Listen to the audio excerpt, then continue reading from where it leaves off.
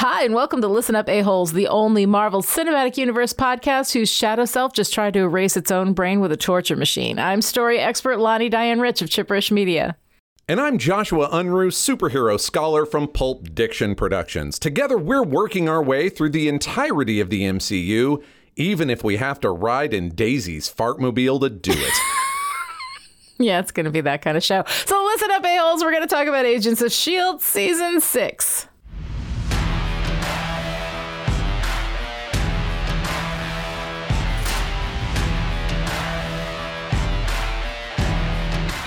Well, I've mentioned the last couple of episodes of our podcast that they have stopped throwing me any bones as far as four-color facts go, and this has never been more true than in Season 6. They don't have, there's no comics for, Shrikes or Izel or, nothing? Hey, I'm going to lay this on the line. Shrikes seemed vaguely familiar to me. And I just decided not to bother Googling it because, well, first of all, I feel a little cheaty when I have to go Google it, which is ridiculous because I've probably Googled 10% of the things that I have brought up on this show. Wait a minute. You did. Okay, of course you did.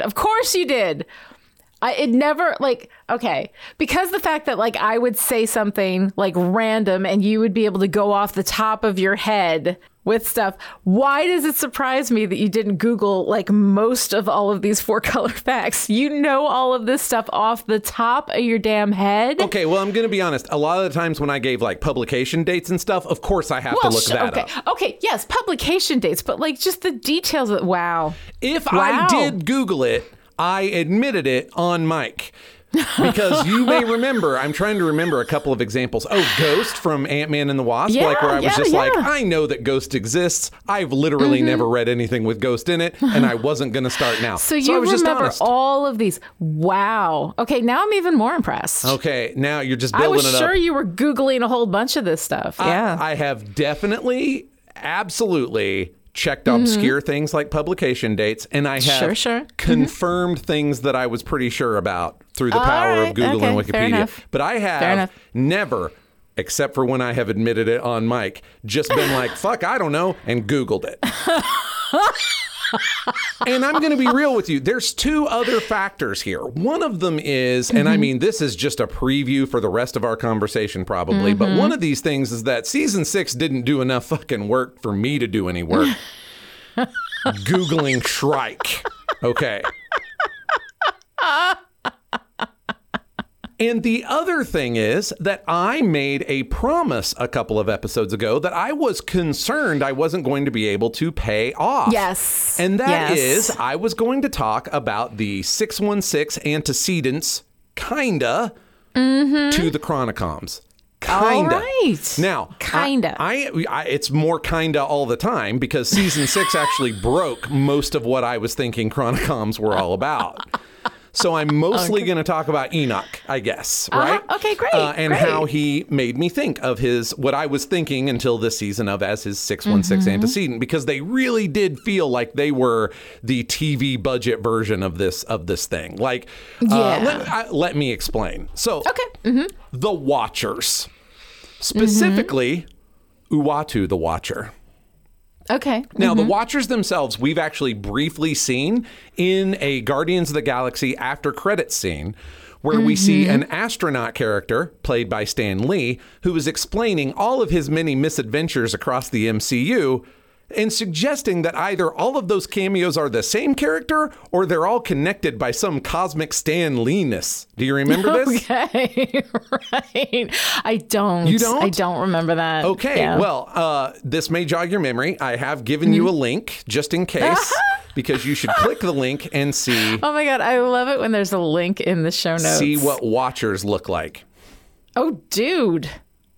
Yeah. So that is Uatu the Watcher. For those of you at home, because this is an auditory medium, he looks like a giant, big-headed baby man in a toga. I would say that's, big-headed baby man in a toga is absolutely the perfect description of what I just saw. Yes. And if you go Google up that image from Guardians of the Galaxy. I used the Yes. comic book image because I didn't like any of the angles that I could find. You just basically get the big baby man head and then a cloak, right? So I wanted to show you, that's our Watcher that I just showed you. Earth's Watcher, okay? So going back to your Cosmic Stan Lee-ness, I actually really appreciated that scene on its own because witnessing all those amazing events firsthand would intrigue watchers because, as you can tell from their names, watching shit is their raison d'etre. Yeah. It's what they do. It's what they do. Sure. So a little bit of background for you. The Watchers are an incredibly ancient species of cosmically powerful beings with lifespans both personal and as a civilization measured on a galactic scale. Okay. They live and die like stars just past them. So like, we're like, oh, the seasons have passed. And they're like, I remember when that star that is dying was a nebula. You know, they're very old and they pay attention to detail is what I'm Okay. All right. So they are, as a species, committed to the observation and recording of knowledge throughout the universe while operating under an oath of strict non-interference. You see, once, long, long ago, one of the Watchers intervened to give a planet advanced technology, and then he left. And when they returned, they were horrified to discover that the denizens of that planet had taken the technology and used it to all but obliterate themselves. Naturally, this alien race blamed the Watchers for giving them technology they weren't ready for, and the Watchers took this lesson to heart and swore that oath of non-interference. Okay. But of course, Earth causes problems. Yeah. Uatu, the Watcher of Earth's solar system, lives on the moon in the blue area, which you may recall is the garden of Earth-like atmosphere created by Skrulls. Sure. And then with a city created by Kree, who built the city to try and outdo the Skrulls who were building the garden. And then when they didn't think they pulled it off, the Kree just murdered the Skrulls. You may recall that tidbit I of do events. remember some of that, yes. So that's where we get the blue area of the moon, which is where Uatu lives. He's observed Earth for millennia and only breaks his oath of non-interference to warn the Fantastic Four, who inspired him with their heroism, of the coming of Galactus the World Eater. So he was like, oh shit, I actually really like this. This is my favorite channel. Galactus is going to come and eat my favorite channel. I should probably tell these extremely heroics group of folks in spandex about that so maybe they can do what nobody else in the entire galaxy has ever done and stop Galactus the World Eater. Okay. They did, right? They've done that a couple of 3 times since then. But the first time, our Earth is still there. Good news. Naturally, though, Uatu kind of developed a taste for this. He's bent and broken that oath numerous times since, as the heroic example of Earth's superheroes inspired him to do the right thing, even when censored and banished by his own people. Oh, that's kind of a sweet story. It is. Yeah. But, you know, it's modern Marvel, so he winds up murdered, you know. I'm serious. I'm not going to go into it because I don't like it. It doesn't make me happy. But, you know, modern Marvel. Oh, do we have a piece of cosmic ephemera that has lent gravitas and interesting intergalactic scope to our story? Let's murder it. It's basically, I'm just being real. That's a lot of modern Marvel. Okay. All right. Yeah, I hear you. Now, the Watchers are not synthetic beings like the Chronicoms are. They're flesh and blood, but as I mentioned, impossibly ancient and able to draw upon the fundamental energies of the universe, much like the Celestials, who we've discussed, or the Elders of the Universe, who we've also discussed. And note something amongst all of these people that can draw on that primordial power, they're all assholes. So the fact that Uatu manages to be the one non-asshole and it gets him murdered. Of course, what is going to get you murdered more than being a decent person? I ask you. Yeah, there you go. Yes. Nevertheless, I get the feeling that Enoch and Uatu would get along, as they are both weird extraterrestrial voyeurs who can't stop being inspired by their charges to reckless acts of heroism, right? Right. Now, to finish out the Watchers, we're actually going to get to see more of them, Uatu in specific, I believe, because in addition to the cameo of nameless Watchers and Guardians, Uatu himself will be the host of the new What If animated series on Disney+. Ooh, how fun. Yes, it's going to be great. You're going to love it, especially because I do believe the very first episode of What If is what if Peggy became Captain America? Oh, my God. You know, I think they phrase it, what if she got the super soldier serum? Because clearly she's going to be, Captain Britain. Although we have one of those too, we'll just see how it goes. We'll just see how it goes.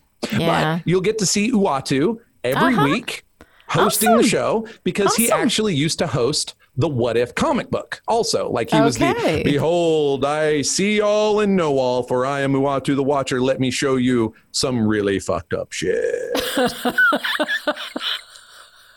Is this an animated series? Yes. Based on a comic book series by the same name, where they would often take one big item from Marvel history and say, what if it happened different, right? So what if Jane found the hammer instead of Donald Blake? What if Aunt May was bitten by the radioactive spider? One of my personal favorites, what if Aunt May became a herald of Galactus? What if? What if? That's literally the title. What if? What if Punisher killed the entire Marvel universe? Shit like this. I'm really looking forward to that animated series quite a lot. And not only because a bunch of other people are suddenly going to be confronted with a giant headed man baby in a toga, who I guarantee that they are going to give some kind of incredibly very serious, behold the cosmic secrets. They're not going to make them all chibi. I suspect Chibi Uatu. How could he stand up? His head would be even bigger. His head is already so huge. Right. So if you chibied him up, his body would get even smaller and his head would get bigger. I don't know. I feel like that's kind of in line with his general aesthetic anyway. But well, I can't say you're wrong about that. I just feel like logistically it might be kind of a challenge for the guy. Hey, it's animated. We don't have to worry about it there. You can't watch anything if your head's so heavy that your forehead is plastered to the ground all the time.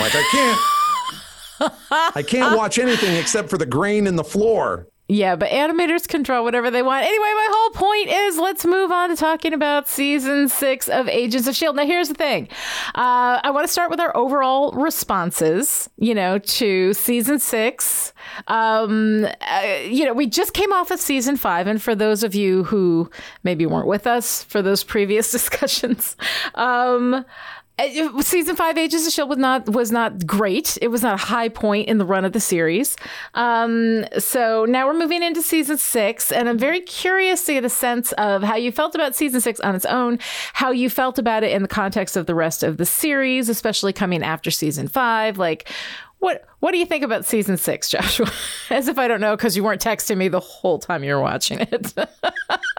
Okay, honestly, I'm going to say ladies first, because some of what I say sparks off of some positive things you had to say. So I don't want to steal your thunder by giving my thoughts, but you did force me to rethink my relentless negativity. So please... Good. I'm glad. By all means, you tell me, this is your second time through season 6? Is that right? This is my second time through season 6, because season 6 aired last year. So up until everything else that we had done in Agents of S.H.I.E.L.D., as seasons I would watch the whole season, when it came out, and then I would go back and watch it again. And so every now and again, I would say once a year, I run through the whole series. So I've been doing that. So everything else I've seen a number of times, but now we're getting towards the end of the series, more recent things that have aired. And so I haven't seen it as much.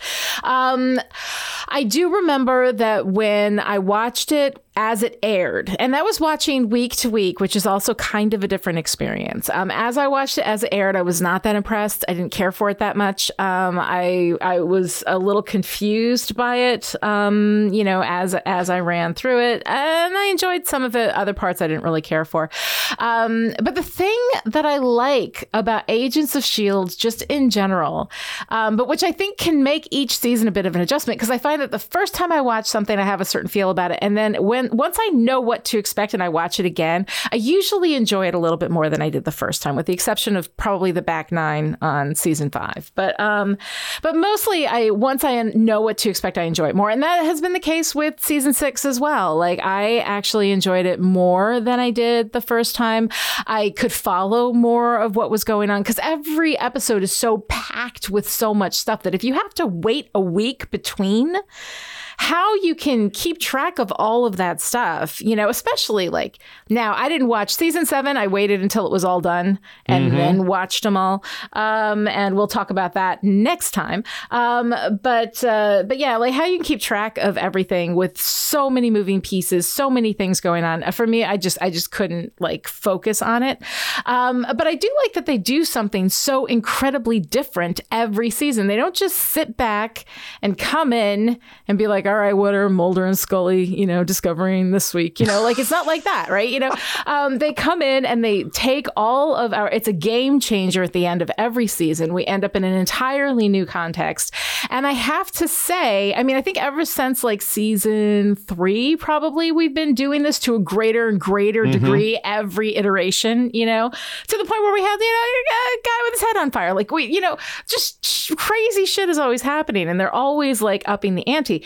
I respect the hell out of that because that is not easy to like reinvent your entire world every time you come back to like plan a new season. And also like I enjoy it. I like seeing all of these characters in new contexts with new situations coming up. It's really been kind of fun. So I did enjoy season 6 more than I did the first time. I would say it's not my favorite season of Agents of S.H.I.E.L.D. But I don't hate it. So how do you feel about season 6? Well, I couldn't damn it with fainter praise if I tried, I think.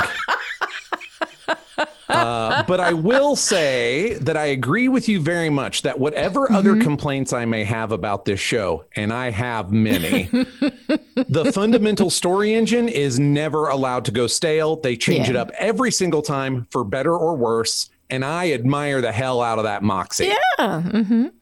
However, that constant evolving status quo is a reason that you would perhaps think they should fall back onto solid storytelling techniques, which they steadfastly refuse to do. And it's a problem that I feel balloons over time. Like some of season 6's problems as a big hot mess are that they are inheriting a big hot mess, a bigger, hotter mess from season 5. Okay. Like, you know, we'll get into it, but all this fits in the freezer bullshit, you know. I mean, you know, they were left in a position where they had to figure out how they were going to tie half their team that fucked off to space in with the other half of team that's being ignored by Endgame and fighting Mega Coulson. Yeah, Endgame doesn't even have, like, we have gone completely in an alternate universe now, I guess. I'm led to believe that Marvel movie refused to tell them anything. Maybe, but we just completely. Oh like, yeah, there's no 5 years of 50% of people being gone that they didn't do. Yeah, so I don't know. Just what that's all about. assume it's a jump 5 years in the head. It's easier on you. But. So I say props to the constantly reinventing yourself. Yes. You know, plus 10 points for style, right? I love it. Minus several thousand points for critical thinking because there's not a good story. Like there's just not a good story here. Well, we've got an antagonist smoothie going on again, which we'll talk about in just a minute, where they just take all these pieces of all these antagonists and throw them in the same blender. Just let's mix them up and see what happens. And so we're doing that again. And I think that is what broke a big part of season 5. And yet they're like, hey, you know how that shit didn't work in season 5? Doubling down. Okay. Let's double down. Yes. Okay. So this is what I'm saying. I think here I am nearly at the end of Agents of S.H.I.E.L.D. Yes. And despite some dead cat bounces in the middle, I am beginning to think that my initial assessment of Agents was correct. It's not for me. Yeah, maybe. I don't think it's very well written almost all of the time. I don't think they do enough to make me care about these characters, even when they're treating them like characters, which, let's be real, is about 50% of the time that they're on screen. Possibly less. Like that's an average. Daisy takes it way down, way down. I just, you know, so there's definitely been some high points and some things that genuinely delighted me. But as we are going into season 6 and as I gear up for the actual ultimate season 7, I really think that my thought about Agents of S.H.I.E.L.D. right now basically boils down to This existed and I watched it. Okay, it's funny because I love this show. Like, I'm not going to lie. Clearly. I love this show. I love the actors on it. There is something about this show that is made specifically to delight me. Can I put my finger on exactly what that is? I don't know. I think it may just simply be the charm of these characters and these actors. There's just something about them that makes me happy to be with them. Honestly, it's not entirely unlike my response to Gilmore Girls. Like, Gilmore Girls. Have you watched Gilmore Girls? I did when it was airing originally, and then I watched the revival. And when I realized that everyone is literally a villain, everyone's the worst. Yes, I should never revisit the original because I don't think it's as different as I would like it not. to be. I just rewatched it again. It's not. All of the people in it are just fucking terrible, and I loved every minute. Yeah. Like, there's something about it. There's like certain things that I just really enjoy. And so despite the fact that with all of my critical faculties, I can look at that and say, this, and this, it ain't good. It ain't good. Especially Gilmore Girls. Okay, that's a whole other podcast. But my bottom line is... That's not a promise. Nobody... That's not a promise. Do not email us. Oh my God. Can you imagine dragging Joshua through Gilmore Girls? Nobody email us. I almost want to do it. At Joshua Unruh. Go ahead and ask him. We'll talk about that later. Anyway. Auto block. How fun that would be. Anyway, bottom line is Gilmore Girls in a certain way is specifically made to delight me. And the motto of Chipperish is love what you love. I love it despite the fact that I very clearly see all of these very serious problems with it. And on occasion, it does make me want to like punch a wall or flip a table. Like that happens, And Agents of S.H.I.E.L.D., I think for me is kind of the same thing. Like I see the problems in it. I completely acknowledge the antagonist Smoothie. I can see why you wouldn't be interested in Daisy. I kind of love her, but I love Chloe Bennett. I love all of these actors so much, Joshua. No, so much. You don't understand how much I love these people. And so there's just something like there's nothing they do is gonna make me not enjoy watching them. So anyway, that's how I know how much you love them. Yes. Like I do get like kind of a reflected glory of this because you love them so much that you overlook literal seas of terrible choices. I don't overlook them. I acknowledge them. I just still love the show anyway. No. Okay. Very fair. Overlook was too strong. Yes, no, I see them there. I acknowledge that these are problems. I just still personally love it. And this is the thing. Like, I hope that my ability to love Agents of S.H.I.E.L.D., even though, yes, it has some serious problems, shows everybody love what you love. Like, I'm walking the walk. Absolutely. Love what you love. It does not have to be excellent or good or the absolute best quality of anything. If you love it and it makes you happy in a world where happiness and joy is on a shoestring budget, like fucking grab it where you find it. And I am going to say that while we go through all of these things that were wrong with season 6, and I will absolutely acknowledge that they're all wrong, I still love this show and I'm still going to watch it over and over and over again the whole thing through. I think that's wonderful. And actually, as you mention, happiness on a shoestring budget right now, I need everybody listening to know that I love you and I want you to enjoy the things that you enjoy, even if it's Agents of S.H.I.E.L.D.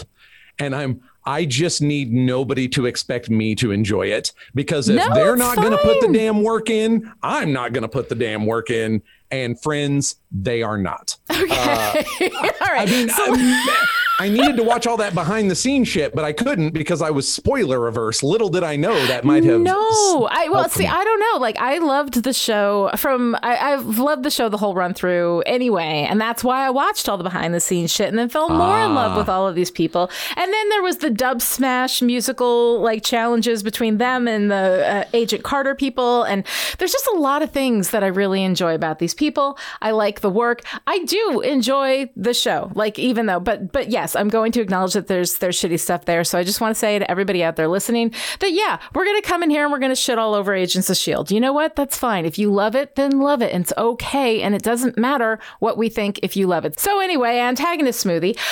We have a situation here similar to what we had at the end of season 5, where we've got all of these antagonists all mixed up together. And I don't entirely know what the hell is going on. I mean, we have this, big reveal moment, right? Where, the big space truck comes in and they're blowing up a museum.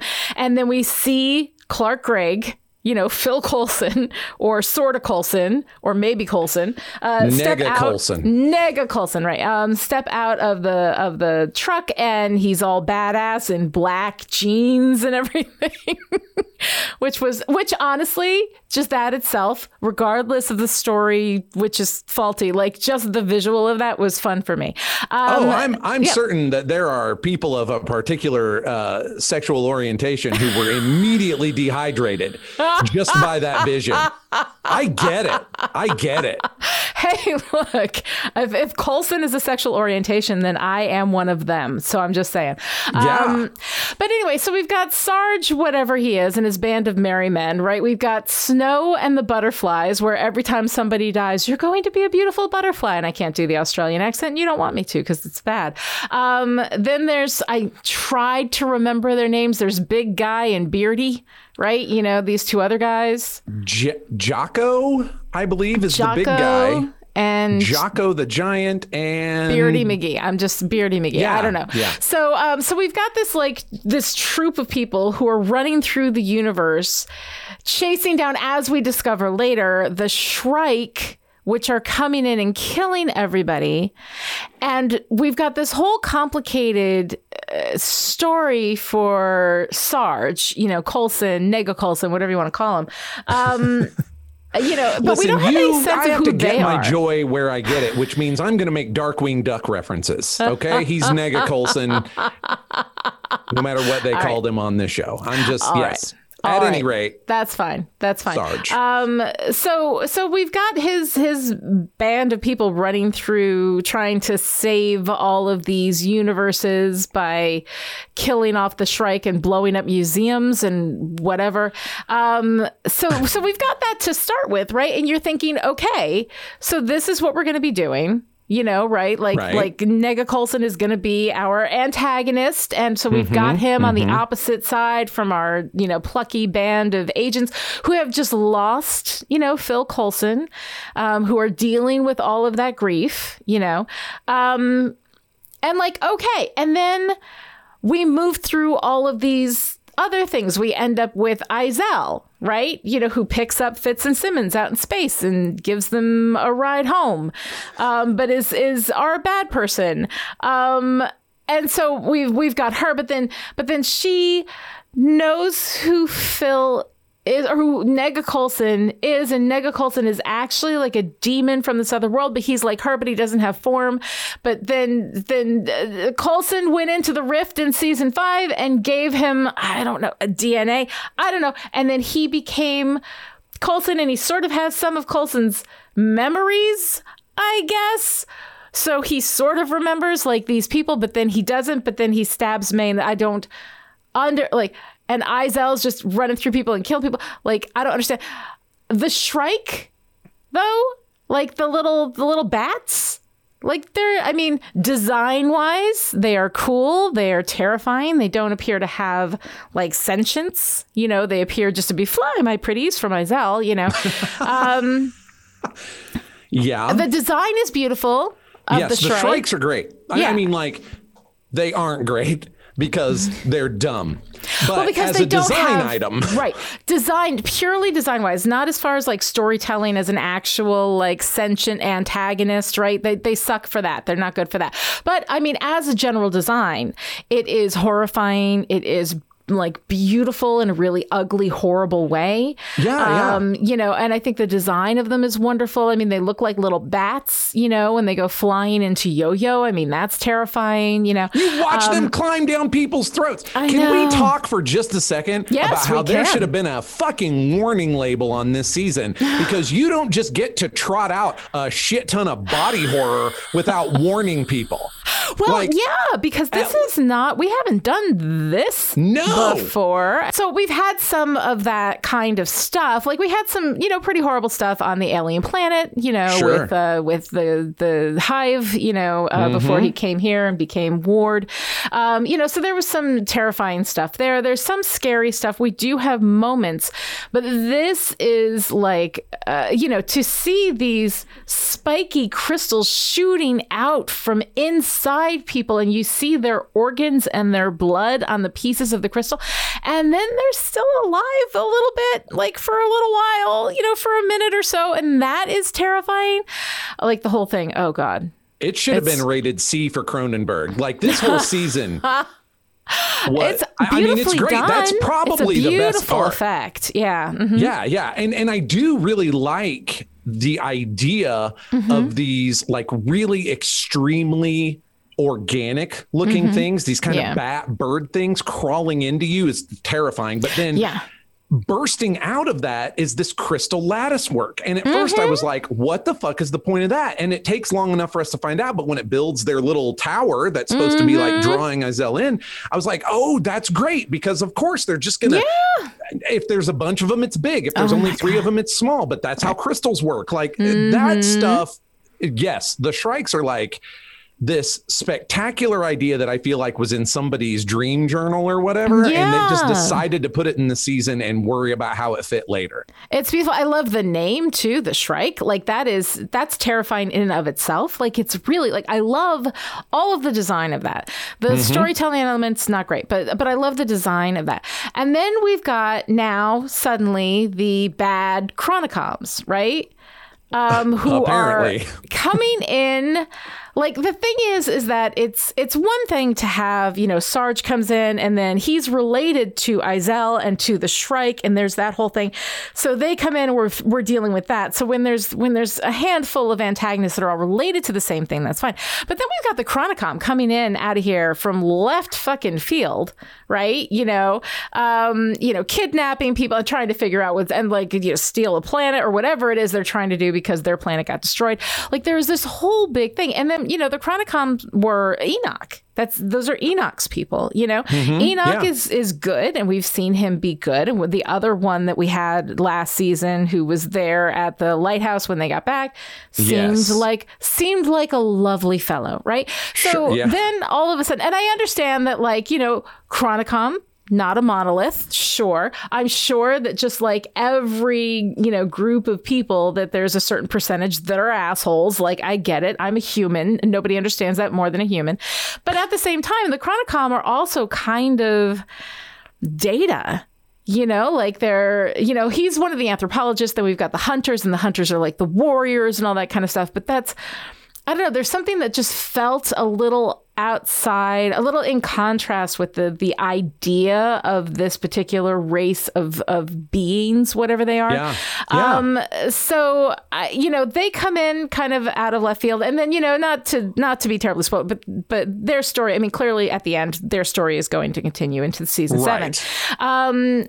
But the overlap with season 6 felt just distracting. I didn't feel like it worked in harmony with the rest of the antagonist story that we had going on.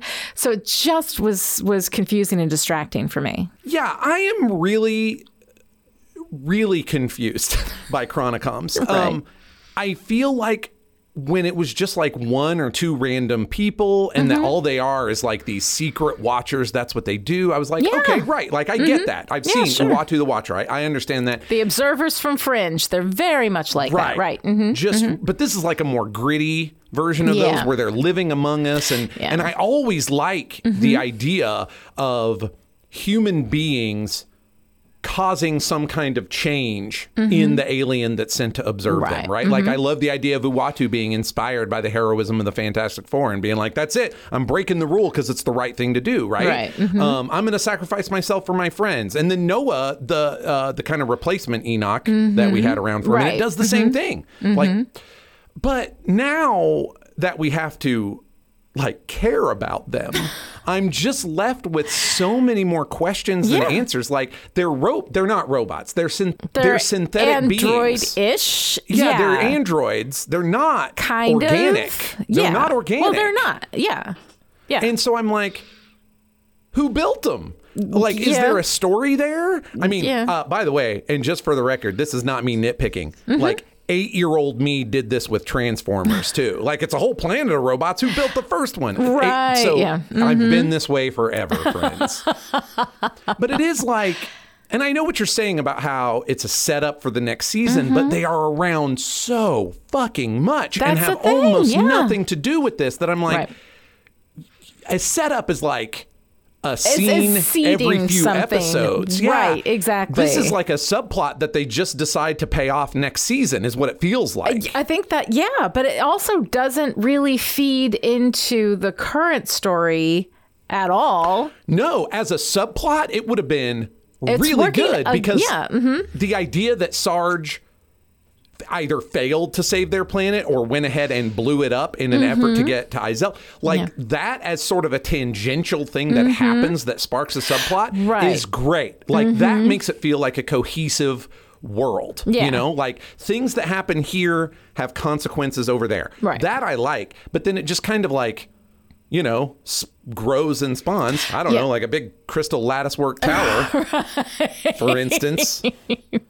It's just they're around. It's almost like they're around too much. They're really interesting as bit players, and they did not put the effort in to make them actual whatever the hell they're supposed to be. I can't even say protagonist or antagonist. Right. Like they're. It's just weird, but they're taking up a lot of real estate in season 6, and that feels at odds with everything else that's going on.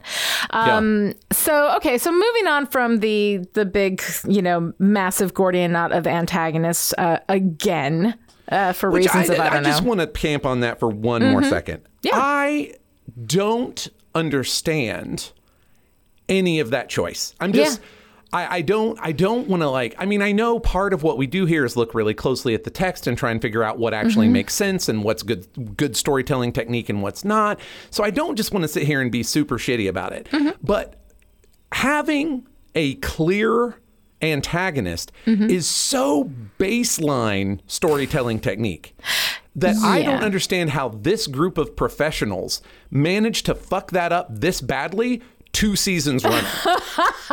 I think it's because I'm legitimately confused. I can understand it. Like, I understand how this happens because as a writer, you come in and you're like, "Ooh, cool idea," and then you're also like, "Ooh, another cool idea. Oh, another cool idea," and then you throw it all in together into the pot. When maybe editing. Right. You know, editing is helpful in cooking and in, making a season's antagonist. Now, the idea that the real antagonist is Izel, like what they wanted is they wanted to have Coulson coming in and seeming like an antagonist. And we're all like, oh my God, no, not Coulson. And then they wanted to like make it seem like he might be a good guy. Maybe he is Coulson. He remembers Skye. Oh my God, look at that. Oh my God, oh my God, oh my God. And then they wanted to like kill you when you see him thrust a sword through May's gut, and all that.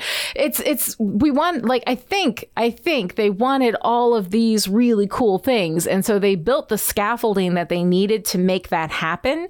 At least with the Izel and Sarge thing, and then turned him into some kind of weirdo alien guy where if you blow on him hard enough, his skin flies off and you can see that he's basically just a big cricket man. Like, I don't know. Like, honestly, like, I don't know. So all of that just became so confusing because, and this is what happens a lot with writers, is that they fall so in love with the twist that they will sacrifice everything else to make the twist happen. And the thing is that one twist, all right. But when you're like, oh, no, he's good. Oh, no, he's bad. Oh, no, he's good. Like when you go back and forth a couple of times, by the time you're at the end, like your audience is like, I don't even care anymore because none of this makes any sense. That's definitely me here with Nega Coulson. And that was definitely me with Coulson and his dying last season. Like, again, anyway, that's actually, I want that to sound like me giving props to these people who show up and do a fucking job every day. Because they did enough of a good job that I can get to this point and say, how twice right? Like I understand how once everybody makes mistakes. Well, and you try something. Like the thing is that, you know, and you got to give them credit because they are always doing something. You know, they're always up to something. They're always like stretching the boundaries of what the show does, which I absolutely love. I love that they do that. Yes. And, you know, but unfortunately, because they're not focusing on, or they're not being, I think, disciplined with their story technique and with their antagonists, we're paying for it in story. So we're paying for cool with story. And I think that ends up being a problem at the end because you don't get the focus. And without the narrative focus, then at the end, we're like, okay, what are we supposed to feel? Simmons is coming in with her hair in a weird bun and she looks strange and I don't know what happened to her. And they're just coming in and taking care of everything. And they're like, I'll see you next season. And, you know, and we don't really have a chance to resolve the things that happened, you know, in this season. We don't get a chance to like work through our feelings about Coulson.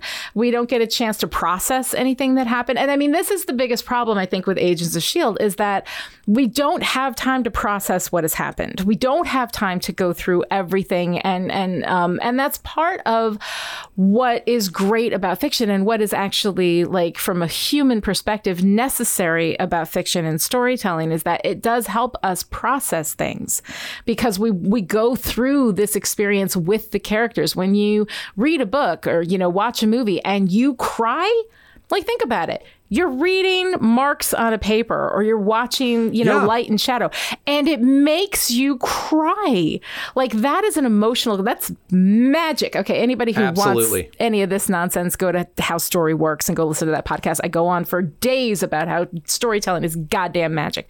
But it's magic, right? So what part of the benefit of creating all of these like really intense emotional situations, like, you know, somebody coming back from the fucking dead, is that you can process that experience. You can process that emotion. You can process that grief. And that helps us as viewers and as readers of all of these stories to process our own grief, to process our own trauma. Like that allows us to do that. The thing with Agents of S.H.I.E.L.D. is that they're like frying pan, fire, another frying pan, another fire. And you never get the moment where you can just breathe between and like figure it out, you know? And I mean, the thing is that here we have between season 5 and season 6, we've had a year, right? It's been a year. Yeah. Gemma and Daisy have been looking for fits. May has been dealing with her grief, like all of this kind of stuff, but it feels like the next minute, you know? Yep. Absolutely. So all of it, we don't actually go through that process of, you know, dealing with everything that's happened with our characters. Here we have Yo-Yo and Mac have broken up. Right? We don't see any of that. We come in to let us join you with your story already in progress. Like, what the hell is happening there? You know? So we don't get this year of processing. We don't see Deke leave, you know, but then he comes back and we got to deal with that. Okay, we'll talk about Deke in a minute. Just, I see the look on your face. Anyway. So you've got this whole, like, they've set up this whole storyline. There he is, just shaking his head at me. Take thy beak from out my heart. Talk about it in a minute. So we have Mac and Yo-Yo and Keller, right? This guy who ends up being our first victim of the Shrike, right? Mac and Yo-Yo have broken up, right? Yo-Yo is sleeping with this other dude who's, you know, good looking, seems like a nice guy. You know, seems like a cool guy for, you know, we hardly knew ye, you know. But we've built up this whole, like, they've broken up and we've got this, and I can't have any feelings about Mac and Yo-Yo being broken up because we're coming in a year after it happened. And apparently this is just how it is now, you know. Who cares, right? I mean, I don't feel these emotional beats the way that I think when you're building up these big story moments, you know, the value of that is the come down after it, you know, that you've got to have that moment where you can come down. And here we've had just a year where everybody's gone through all this stuff and we haven't seen any of it. And then Coulson shows up and you're all like, what the fuck? Right. So it's that kind of thing, I think, that makes it difficult to get that emotional processing, you know, because as soon as you're with them, you're on that roller coaster again. you know? And that's the thing with me, where I have no connection to anything that's actually going on. Like, I have no emotional connection to what's going on. And part of that is because they have not done the best job over the course of 6 seasons with making actual characters all the time. Like, so, I mean, half the time they just get moved to where the plot needs them to be. Right. You know? And I think this is a good example, like Mac and Yo-Yo. We never really saw them together. Not much. They were constantly being torn apart. Exactly. Yeah. So them breaking up, who cares? And then they bring this Keller guy in. Yeah. And let me tell you something. Keller actually fooled me. I actually thought Keller was going to be a thing. And the reason that I thought Keller was going to be a thing is because this show has spent, I lost track because I didn't know when I should start paying attention to them. Let's say 3 seasons. Yeah. 3 seasons pretending like Piper and Davis. what's his name? Davis are actual people we should care about. No. Yeah. And they just keep on doing it. Like, I'm looking at them going, those are background characters. Why are they still speaking? Like, I don't understand. Because they haven't earned. Like, this is the thing, Yeah. is they are in constant narrative debt. They haven't earned any of the money they're spending, any of the story they're spending. They haven't earned it. And so that ends up, you end up with this space where you're like, nah.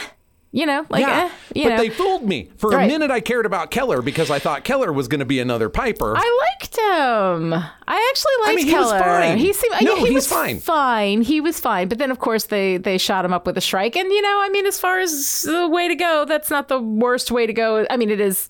Like, literally. It would literally be the worst. But I mean, like, from our perspective, you know, to see him as go a out. secondary character. To see him go out with such a horrifying moment. And that's the moment that we care the most about what's going on with this guy is when he gets shot up with crystals. Like, oh, God, it's so awful. And every time I think about it, about how the crystals would, like, elongate the arm, you know, boy, God, have I got a stack of movies you shouldn't watch. I know, right? I know. Woo. I'm terrible about this. All right.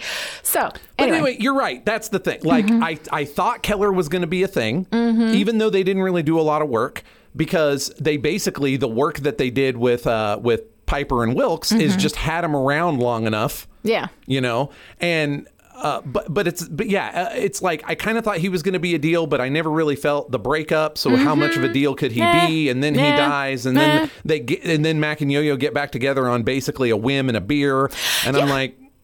And like they've been apart for a year, and all they have to do is have a 3-second conversation, and they're back together. Like it's not earned. It's that she same hasn't thing. even had time to mourn fucking Keller. Yeah. Like, for real. Yeah. Anyway, yes. It's not earned. So I think you nailed it, and I'm going to be able to stop beating this dead horse. I'm just going to go narrative debt every time from now on, because you're right. Yes. That is a very valuable concept, and it is definitely I would say probably over the course of the entire series, it's probably Agents' biggest issue. Its biggest ongoing sin is that they want to have these big moments and don't necessarily put the work in for them. They don't, and they don't do the payoff for them. They just have the moment of shock and everything in the moment. Coulson's back. Yeah. Oh my God, crystals just came out of this guy. Like, you know, all of that stuff. We have these big moments, and then we don't pay them off. We don't earn them leading up, and we don't pay them off at the end. And so you end up in this constant cycle of narrative debt. So let's go ahead and talk a little bit about Fitzsimmons. Sure. Because as you know, as everybody listening to this know, Fitzsimmons is honestly one of the reasons why I watch the show. Like, I have loved Fitzsimmons from the beginning. I shipped them from the beginning. This whole thing, I love Bad Girl Shenanigans is one of my favorite things to come out of this whole thing. I love it. Bad Girl Shenanigans, when Fitz and Enoch are having Bad Girl Shenanigans, it's still Bad Girl Shenanigans. I love it. And I like badass Simmons. I like Simmons who has been through. This is Simmons who has seen some shit and is not here for it anymore. And I kind of like that. Like, I like that element. I've been wanting to see a dark Gemma turn for a long time, and we've never quite gotten her. We've just gotten these hints, right? You know, but you know, a hint of something, that's okay. I'll take what I can get. I like it. The psychedelic shroom trip episode, I absolutely hate. I hate that episode because there's something about, like, okay, when people are high, it's funny when it's your friends and you're just hanging out and they're being stupid. That's fun, right? When you're watching people on TV and there's supposed to be a story going on here, and it is this endless joke about how they're under the table saying really weird, stupid shit, it's just irritating. And then we've got, Fitz and Enoch gambling away. And then at the end, Gemma and Fitz finally see each other for a minute. And then this fucking Chromicon comes in out of nowhere, takes Fitz away. And then it's like, oh, come on. It's a bit much. So I really hated that. Although I did like hard Gemma. I did like the tension between her and Daisy about whether to go back or whether to stay looking, Well, I liked it for the picosecond that it lasted. Right. Yeah. You know what? Narrative debt. I'm just moving on. Debt? But I mean, Yeah. I was ready for a rift between Daisy and Gemma to be a thing. And that's exactly it. We wanted to have that moment. But we didn't want to build it up and we didn't want to pay it off, right? Because that's where the work comes in. But that's also where the enjoyment of those narrative movements, comes in. So I don't know. Anyway, they didn't want to do it, so they didn't. But I will say that the episode with Fitz and Simmons where they're in the mind prison, the Chronicom mind prison, right? They're trying to get this answer from them. And we go through this whole, an episode where they're basically processing his darkness and her darkness and all of these things. I actually really liked that episode. And what was so funny is that you're texting me as you're watching it being like, I know you're going to hate this shit. More fool me expecting consistency. Oh, hey. No. Sorry. No, you got to let me finish. When Agents of S.H.I.E.L.D. is concerned. Stop it. No, I think that I am intellectually consistent when it comes to Agents of S.H.I.E.L.D. I know what the problems are. I'm just saying I usually like it. I love this, and I actually think it's a good episode. Now, the thing that you brought up is that you see this as a dream sequence, right? Which usually I hate. It's like 3 dream sequences in a trench coat pretending to be something good. All right, here's why I like it. Okay, first of all, it's not a dream sequence. The thing that I hate about dream sequences is that they are often these vague, kind of ambiguous, gauzy, poetic things that are pretending to be artistic and unknowable, right? Ephemeral. And I always find that annoying because it usually doesn't move the story forward. Here we have Fitz and Simmons going through the process of processing all of this darkness that they've been through together, right? And for one thing, for something that we never, in this show, right? It's frying pan and fire. We don't have time to process. We don't have time to think about what these characters have been through and watch them change because of it and be affected by it. This is an episode where we're going through all of that. Fitz is also finding out about his death. He's finding out about Coulson's death. He's finding out everything that happened while he was gone. He's seeing these moments. Gemma is putting it all in a box, mentally, which I think is a fair, I'm familiar with that kind of mental process. I think that is a fair metaphor, and I actually kind of like it. The Scott yelling, "That's so damn English," is, I will admit, a high point. It is. It's kind of nice. But the thing is that they are experiencing this together. This is something that everybody is conscious of. It's a shared experience. So it is in a reality. It's just not it's a memory reality more than it is a, actual physical reality. But they're sharing this experience together. They're processing this experience together. And up until the moment where murderous monster eat your heart out with my bare teeth Gemma is making out with Leopold the Dr. Fitz, I'm in it, at that moment. I'm like, oh dear God. That's when I rolled my eyes and I was like, I can't, so that was stupid, but I liked the rest of it. I actually really enjoyed that episode. That was the highlight of the season for me. What? Whew. Okay. You heard it here, folks. The dream sequence that pretends not to be a dream sequence. It's not a dream sequence. It's not. Hey, friends, what do you guys think? Let us know. Go ahead. Don't at me about fucking Gilmore Girls. You add us about whether or not this was a dream I sequence. don't think I'm it's just a dream curious what other sequence. people think, because it works just like a dream sequence. Yeah.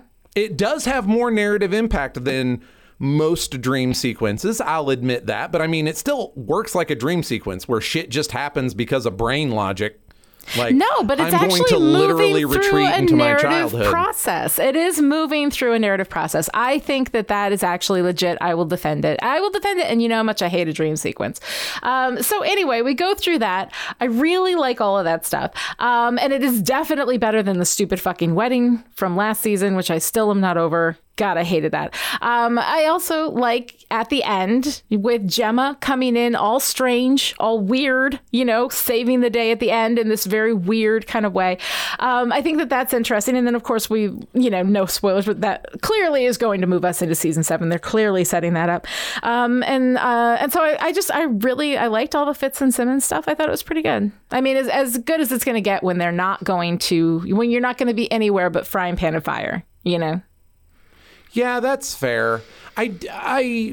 It's fine. I mean, I don't ship them as hard or indeed at all. I mean, I still just think that they would be healthier people if they were just, genius friends who also fuck. I'm just...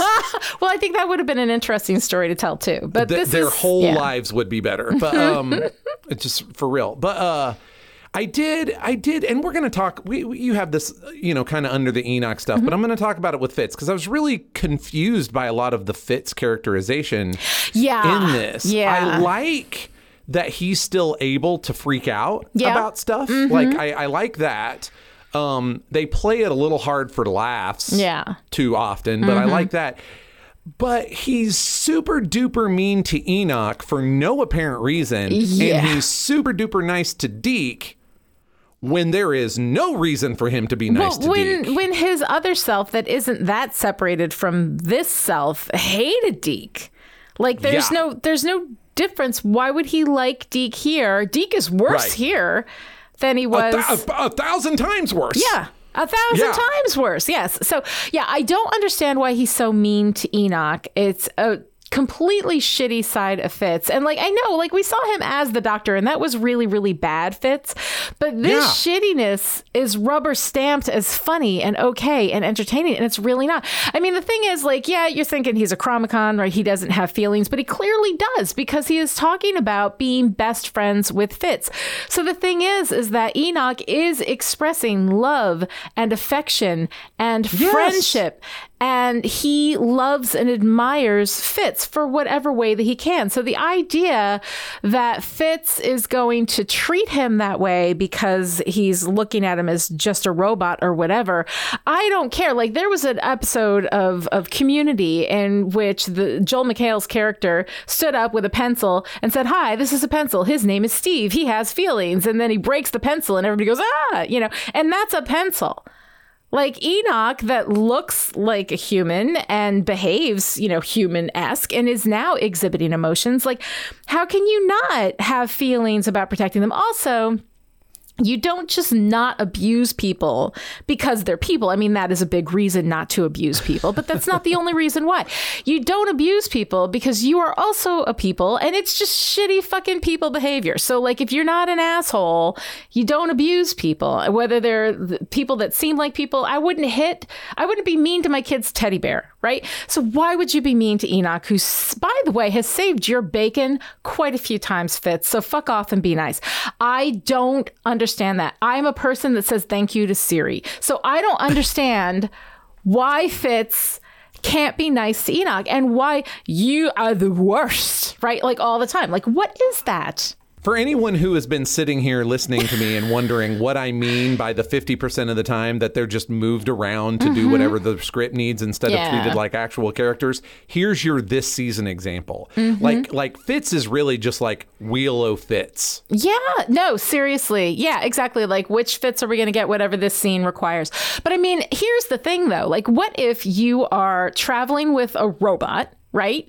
Who is, somebody that you're depending on to be clear-headed and not have their emotions involved so that you've got somebody there, right? Your emotions are all over the place because you're Fitz. Fitz is a very emotional dude, right?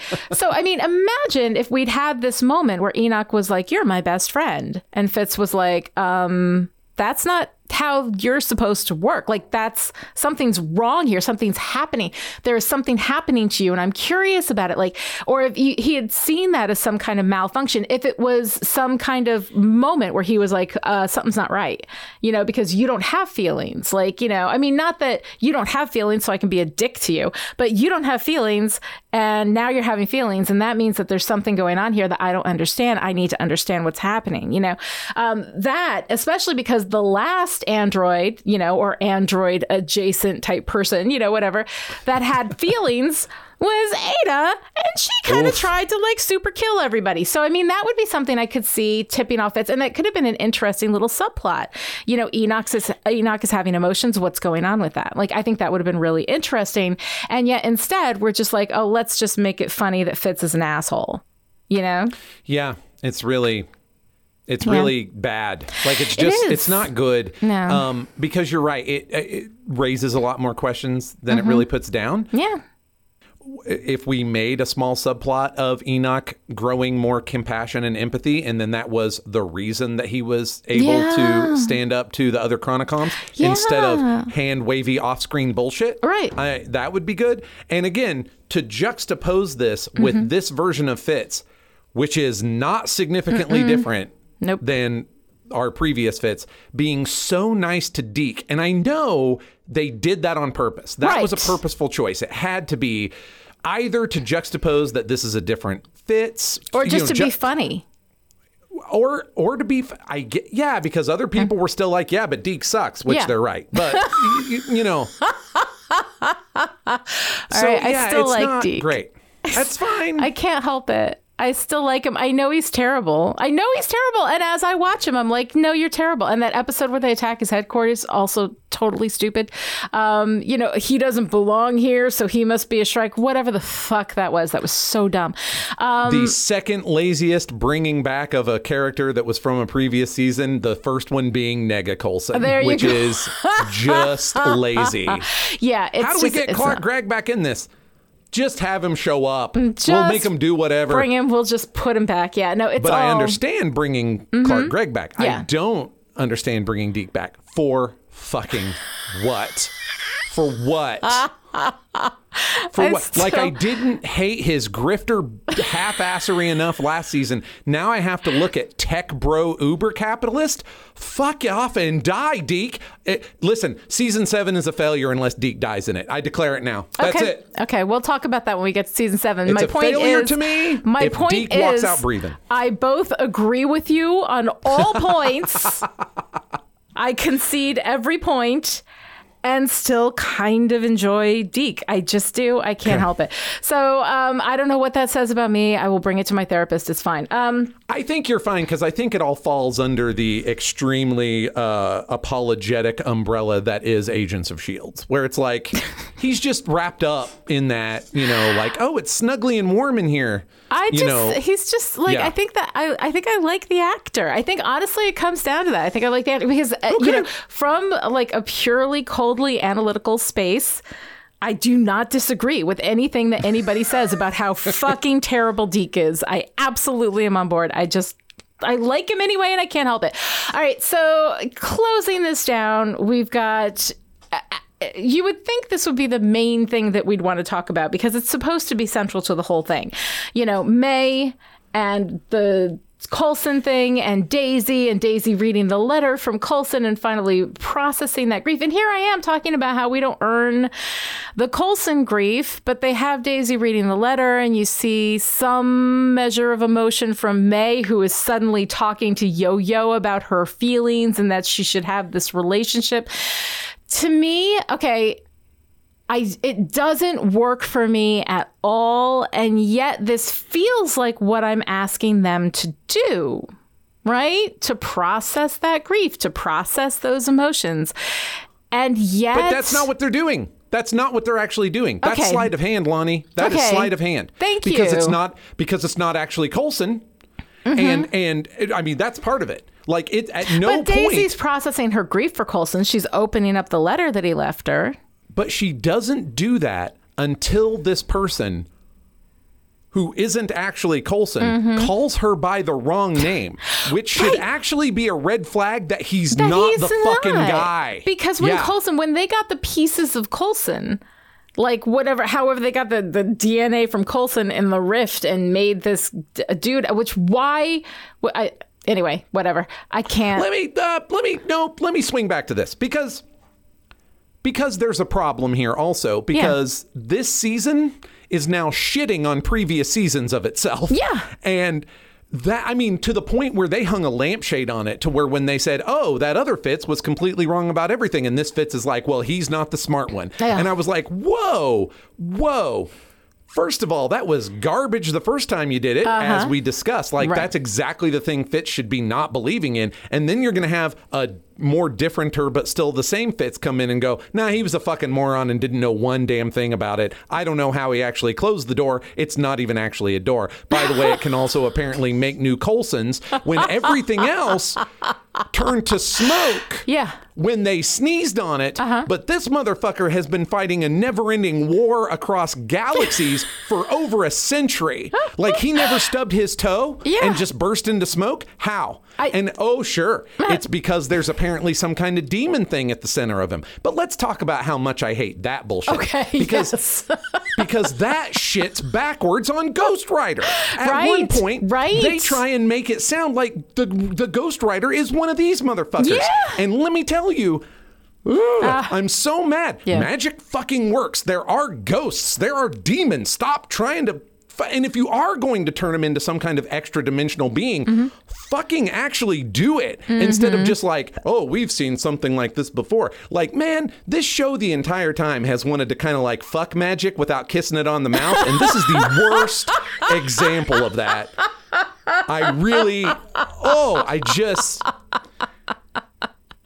You know, I love that I'm not the only one who gets ranty on these things. It's very fun. I get it. I get it. I'm with you. All right. So back to this whole thing. They don't. Okay, that was all about Coulson. I'm sorry, but no, it's good. that wasn't quite as far afield as it sounded. No, it because was that's all about centered Coulson. on Absolutely. What's Nega Coulson? We still don't know. So I still how are don't we know. processing this grief without the year after we'd lost Coulson, without experiencing any of that? We come in, suddenly May is having touchy-feely discussions with, if there's anything that I've learned, it's that you can't let this moment go by with you and Keller. What the fuck? Okay. Like, if you're going to change May, show me what makes her change, instead of just be like, she leaves and she goes with Coulson, and then she comes back and a year later she is not May anymore.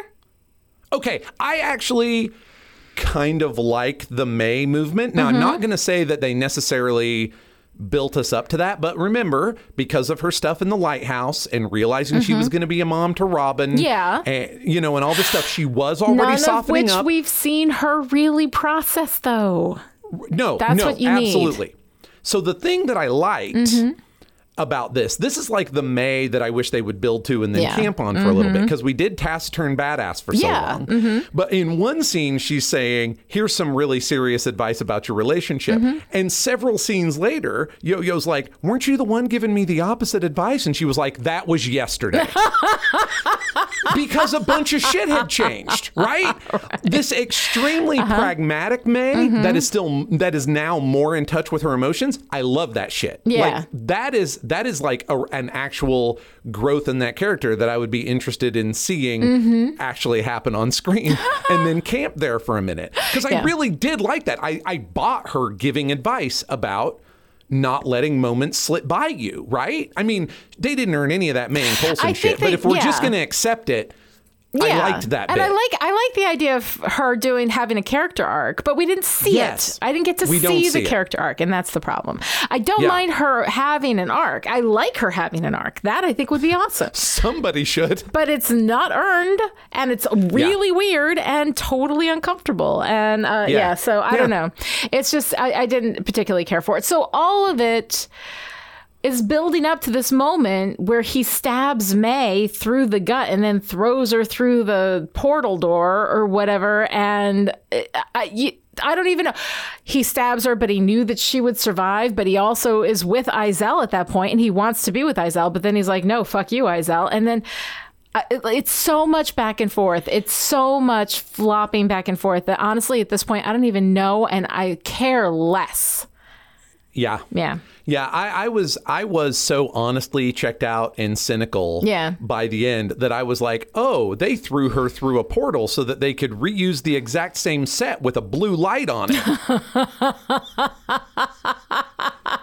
Hey, those sets are expensive. So anyway, Joshua, I agree. Season 6. What's your favorite part? Didn't know you'd like that. Didn't know you do that. That's my favorite part. That's your favorite part. You hate Doctor and Monster Gemma making out. Yeah. I understand why you hate that. At the same time, it's hilarious. It is okay. And actually makes all the sense in the world.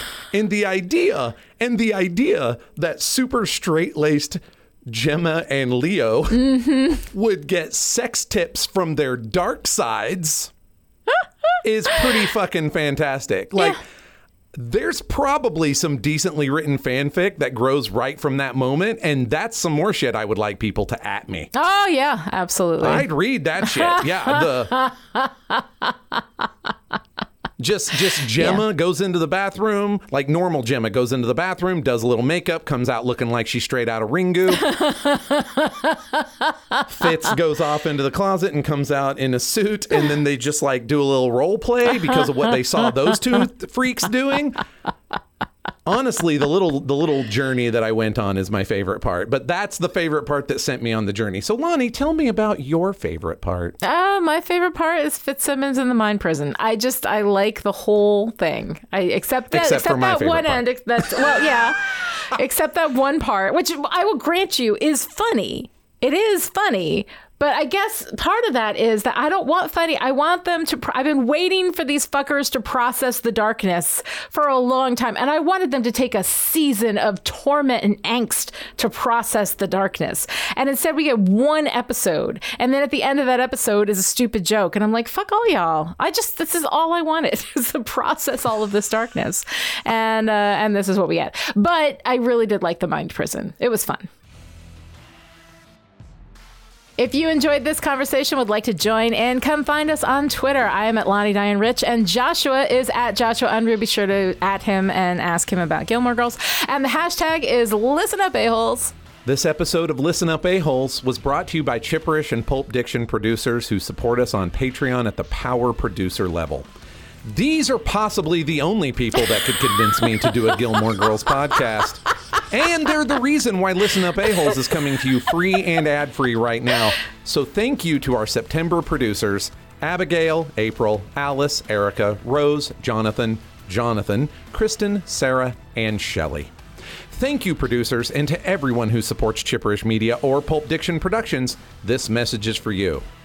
I'm no expert on Darillion anatomy, but after I cut into your corpse, I will be. To find out how you too can support Chipperish Media or Pulp Diction Productions, our Patreon links are in the show notes.